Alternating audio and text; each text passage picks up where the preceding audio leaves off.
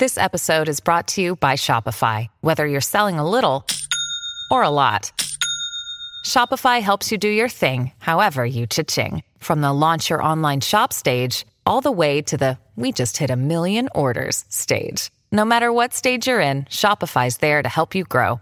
Sign up for a $1 per month trial period at shopify.com/special offer, all lowercase. That's shopify.com/special offer. Big stories, big guests, the big picture. Afternoons with Rob Breckenridge. Weekdays 1230 to 3, 770 CHQR. All right, welcome back. Rob Breckenridge with you on this Wednesday afternoon. We'll have some more time for your phone calls in our time remaining here. Talk a bit about tonight's leaders debate. The first of two official debates goes tonight, French language tonight, English tomorrow. So talk a bit more about the campaign. Got a few other things to get to as well. I want to turn our attention to our next guest, who is out with his first novel in, I guess, about 4 years. Linda McIntyre is the winner of the Scotiabank Giller Prize, the author of several best-selling books, both fiction and nonfiction. Of course, spent many decades as an investigative journalist. His latest book is called The Winter Wives. He's also going to be part of a WordFest event coming up this fall, part of their 26 at 26 series, wordfest.com. More details there. Lyndon McIntyre joins us on the line here this afternoon. Lyndon, congrats on the new book, and thanks so much for making some time for us here this afternoon. Welcome to the program. Thanks, Rob. Glad to be here. I'm curious, too, because I would think that maybe the past year and a half has been a prolific time for writers, but I don't know, maybe I'm misreading that. Did you have a lot of time through this pandemic to churn out a new novel here? Well, I did a lot of, the novel was kind of done before the pandemic, but the pandemic gave me a lot of time to rewrite and to reconsider stuff, and so it was quite useful in that regard. I've also been working on a nonfiction book, so the pandemic has not been very helpful there because nonfiction requires travel, it requires access to archives and libraries and people. And for the last year and a half almost, I've been kind of like paralyzed. I mean, getting work done and many, reading books and online access, but it's not the same thing as sort of going to the scene of what you want to write about. Yeah. Well, and that's the thing I would imagine. And I've spoken to you before about that transition. I mean, writing nonfiction is almost a long form of journalism. It seems like a natural progression, but, the fiction, the novel, that storytelling requires a different kind of pivot. And clearly a role you've just leapt right into. Well, it depends. I guess a lot has to do with your attitude. My attitude is that it's all just basically telling stories. Yeah. In some stories, you have to restrain your imagination because people expect you to be as factual as is possible and to be limited in the input of your own opinions about stuff. So that's called journalism. Nonfiction, book writing, you're allowed to indulge in some creativity in creating scenes and explaining character, but basically it is supposed to be as close as possible to a fact-driven process. I always think of fiction as also being fact-driven in the sense that the fiction I like to think about and write and read has its roots in reality. Yeah. And that sometimes I find in writing fiction, you can take a straight line to what you consider to be true without having to go through an awful lot of the formalities of nonfiction or journalism. So that, in a way, fiction is a medium for truth-telling, as is all kinds of storytelling. Yeah, and I get the sense it's a way of exploring topics that interest you or fascinate you, and you can really explore those in different directions. This latest novel weaves together a lot of different issues. I mean, there's themes of crime here, relationships, but also specifically dementia. The question of dementia and the impact that has, which, as I understand, is something in particular that really fascinated you. Well, I've always been fascinated in the notion of how well we know people, how well we know ourselves. What dementia does is it creates a fast process of disintegration in which personalities are exposed in ways that probably, given different circumstances, the individual would probably prefer not to go through. We learn a lot about people through illness. We are challenged by what we learn through illness. We're challenged by, kind and gentle people become cranky and sometimes abusive. Abusive and taciturn people sometimes become extremely warm and funny. We get to know people in a whole different context. And when you step back from that, it's kind of true for all relationships. As we grow older, as we experience more of life, we change. The people that we know really well and care about, they change too. And sometimes the changes aren't always welcome. Sometimes we get unpleasant surprises. So our relationships are constantly being tested by the flow of time and experience. And that's what's happening in this book. You have four very close people who got together as adolescents, thought they knew each other like so well that they couldn't know any more. But they find out that as time goes by, a great deal changes, and that they never really are ever going to know the other person as well as they want to or they think they have. So, again, it's a matter of relationships being tested, demands being unexpected, sometimes unwelcome demands being placed on relationships, which is the sort of central reality of dealing with someone, helping someone who is suffering from dementia. And was that the spark for this book? And do, these projects often start with that kind of a spark, something that you're curious about, and start asking those questions, well, what if, or what would this be like? And is that sort of the snowball that leads to, well, like this? I think so.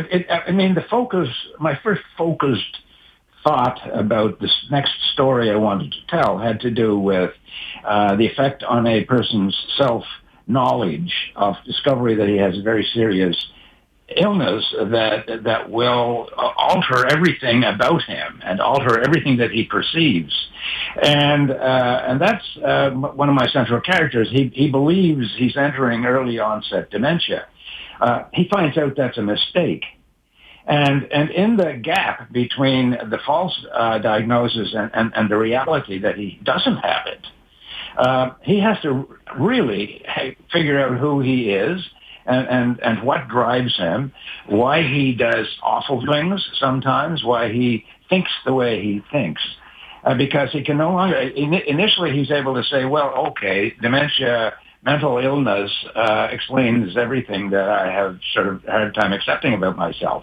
Well, no, you got to go someplace else to find out what really drives you and what really causes what you don't like about yourself. Yeah. I sort of wrestled with that idea, and it gradually started to take on the shape of a story involving real people. It's interesting, too, the background, right, the settings for these stories, and part of this story involves Nova Scotia. And obviously Nova Scotia is near and dear to your heart. You grew up there, spent much of your life there. Is it important to, tap into what you know? How important is that background, that setting, and really establishing the lives of these characters? Well, I consider, I guess it's a Canadian thing, perhaps. I consider that the place, location, is a living, breathing character in every story because it has a profound effect on the people that are actually at the center of the story. It's the story of, I grew up in the Atlantic region. I grew up in Cape Breton, and I consider myself, I'm not a kind of a chauvinistic Atlantic Canadian or a Cape Bretoner, but I have to recognize the fact that who and what I am has an awful lot to do with the landscape that produced me, has a lot to do with the landscape that affected all the people from whom I come and all the people that I spent my early life among. It's a place I've never lost touch with. I know the geography, I know the culture, I know the history, I know the rhythms of the place. So if you want to have a character that you can present in a story with some sense of confidence, I think that you go to where you connect best. And I think most Canadians will find a place, whether it's Alberta or BC, Northern Ontario, Quebec, a place that you do connect to in a very strong way and to which you have to attribute an awful lot of who you are. Mm-hmm. And so it's quite a natural thing for me to write from the perspective of someone from down in the Atlantic region, from a community in the Atlantic region, where I can sort of take certain things for granted in my knowledge of how those communities function and the dynamics and their personalities. Yeah. Well, and, you mentioned you're working on some nonfiction, and I suppose you can tell us as much as you want to tell us about that project. But, I say all of that to ask you this question, because I read that this is likely then your last actual novel. Is that the case? Well, if you Google me, there's a sort of a glaring reason why that could be. I mean, every novel I've ever started, I said, God, spare me to finish this. And when I did finish it, I said, please, God, don't let me start another one. It's a hard process. Fiction writing is difficult. It requires you to travel in of yourself. You would probably rather be locked away. And anyway, I'm getting old, and I'm starting to get tired of the travel within myself. I'm not tired of traveling. I'm not tired. I'm kind of sick of my own navel-gazing, which is what happens when you get lost in a novel. Yeah. And so I don't have anything else fictional buzzing in the back of my head. I'm engrossed in a nonfiction project that has its roots in Ireland in the early part of the 1900s, and sort of sprawls over into North America and Eastern Canada, and it's sort of caused me or required me to dust off the old toolbox of journalism and get into deep research, get into like following my nose through places, dark and interesting places, and without really knowing what the destination is going to yield.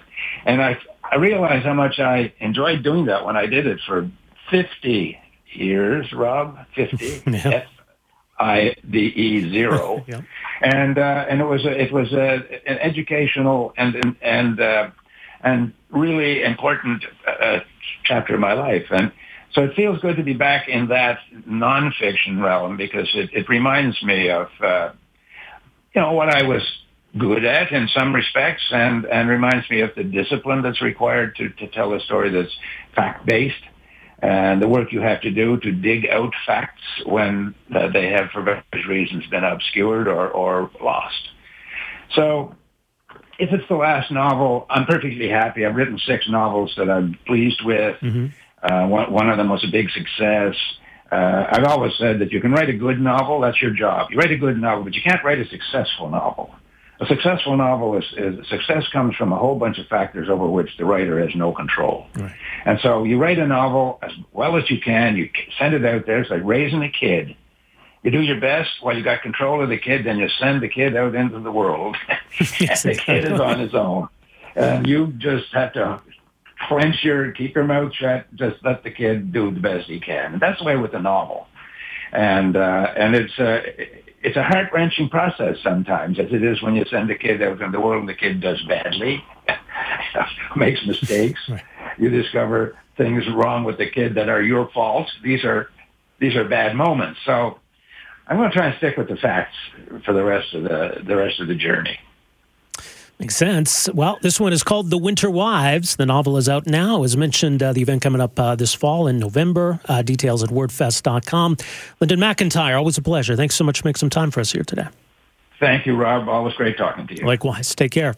There you go. One and only Lyndon McIntyre, veteran journalist, many years in the trenches in that sense, and told us some very important stories over the years, and has shifted to a different form of storytelling. 6 novels now. One of them, of course, won the Scotiabank Giller Prize. Working on some nonfiction as well. His latest work, The Winter Wives. It's available now. All right, we'll take another time out here. We'll come back. We'll get some time for your phone calls. You can reach us in Calgary, 403-974-8255. In Edmonton, 780-496-0063. My name is Rob Breckenridge. More after this. Afternoons with Rob Breckenridge, starting at 12:30 on News Talk 770 Calgary.